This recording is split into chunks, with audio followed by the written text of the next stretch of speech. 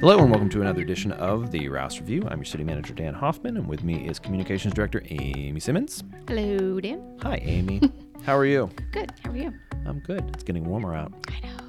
Although the weather's so weird right now. Back and forth. Yeah, it's late last week. It was almost in the 80s, and then it got kind of cold and grumpy rainy. over the weekend. So it's that time of year. It's also budget time of year. Exciting. So if you are looking to come to a council meeting and hear a bunch of interesting things, that's going to start in earnest in March. Okay. Tomorrow night, we have a pretty full agenda. A few things to knock out before we start diving into the budget. So some of the stuff on the agenda is probably not going to be super relevant to the general audience. We've got some right-of-way vacations. We've got a conditional use permit for Zero Pack. We've got something regarding the second reading about the transient occupancy tax. Commissioner of Revenue has been working on that. It's a minor change to make sure that we can better manage the various Airbnbs and Verbos and whatnot that are in the city. Do you want to clarify what Zero Pack is for our new residents? Oh, yes. Zero Pack. If you're new to the city, Zero Pack is the big, hideous building on North Cameron Street that's been derelict for a generation. Yeah. It was an old Apple storage building, and it's finally being converted into housing, which is so cool. Fantastic. Mm-hmm. It's going to be way better than what's there now. A few tweaks to. We're going to get a presentation from our tourism director, Justin. Awesome. So that should be interesting, including what I've been told is a very inspirational, uplifting video at the end. Yes, he's got a new campaign coming out. Exactly. So we're going to watch that. We've got a few tweaks to our ordinances related to fire prevention, related to alcoholic beverages in public places. And that's kind of it. Oh, we're declaring another building as blighted. That's the one on the Walking Mall, the burned out one. At the south end? Yeah, on the south end of the Walking Mall over by Hideaway, the coffee shop. So very excited to finally get that building dealt with. So what happens when you do that? So when we declare a building as blighted, it actually has to go to the city council. City council approves it. But it's not just a willy-nilly, that building's ugly, we're going to declare it blight. Now, there's a whole bunch of state rules that we have to follow. We're doing that with some of the properties over on South Loudon now that have deteriorated to the point that they are actually I would say a public health risk. So, and those are off the mall. Those are a little off the mall. This one is actually on the mall, so it's not just an eyesore. That one is, I think, a safety risk. So we're finally getting that addressed. Once it's declared blighted, then we go to the judge and we ask the judge if we can take control of the building and address the issue. We try not to be the one that actually fixes it up. We try to find a partner that's going to do that.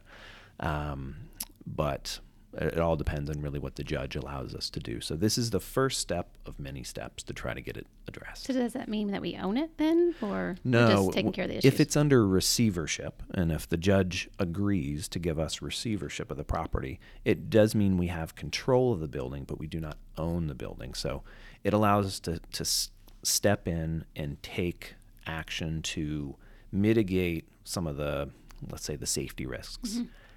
That building that we're dealing with now, it is a safety risk, not just because it's a burned out building that, could create damage to other structures around it, but, it's what's called an attractive nuisance too, where you don't want people trying to sneak in or,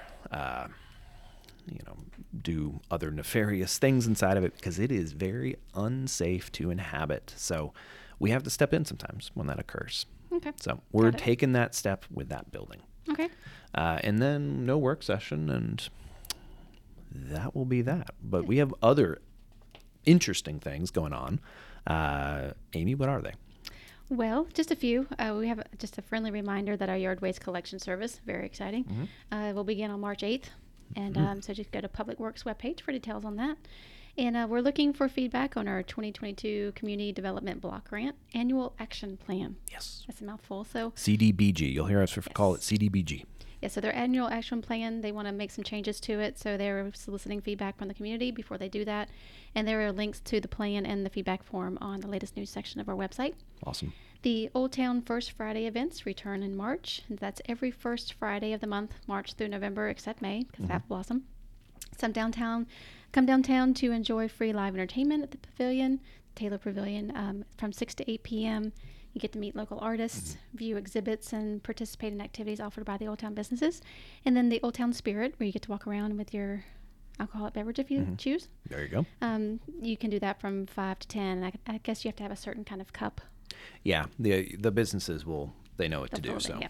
There's also information on the Old Town website about that.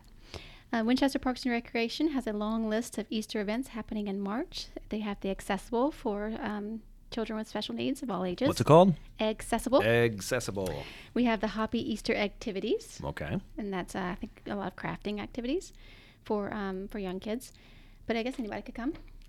We have the egg hunt for different age groups. And then we have Egg Splash, which is an Easter egg hunt in the pool. Oh, that's awesome. Yeah. So check out all the information on their website, Winchester Parks and Recreation. And there were a couple of registration deadlines for some of those. Some of those you just show up and have fun. And then last but not least, last Saturday we had our second workshop on stormwater. Mm-hmm. You helped with that. And the new utilities. So what will be our next workshop be? I believe we're going to do one about the budget. So we're putting that together now. Is it about the budget process or the actual what's going in the budget this year?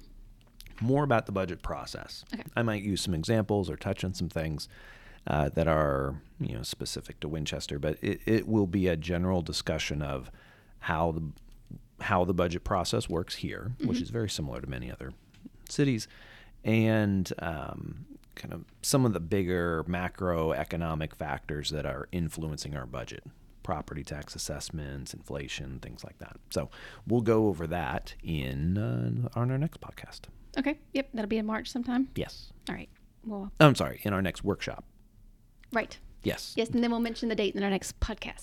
We'll mention the date in our next podcast. There you go. That is a workshop here at City Hall next month.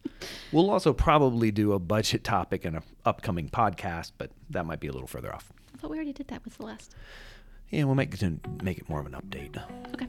Yeah, we'll see. Sounds good. That's all I have. Alrighty. Okay, so in part 2, the City Works portion of the Rouse Review, we're going to talk to Lindsay Orndorff, our HR manager. A lot of good information. I hope you check it out. We had a lot of fun. We had a lot of fun with it. And yeah, stick around for that one. If you don't, that's on you. If you do, you'll hear our voice in just a moment. Otherwise, have a great week, everybody, and we'll see you around City Hall.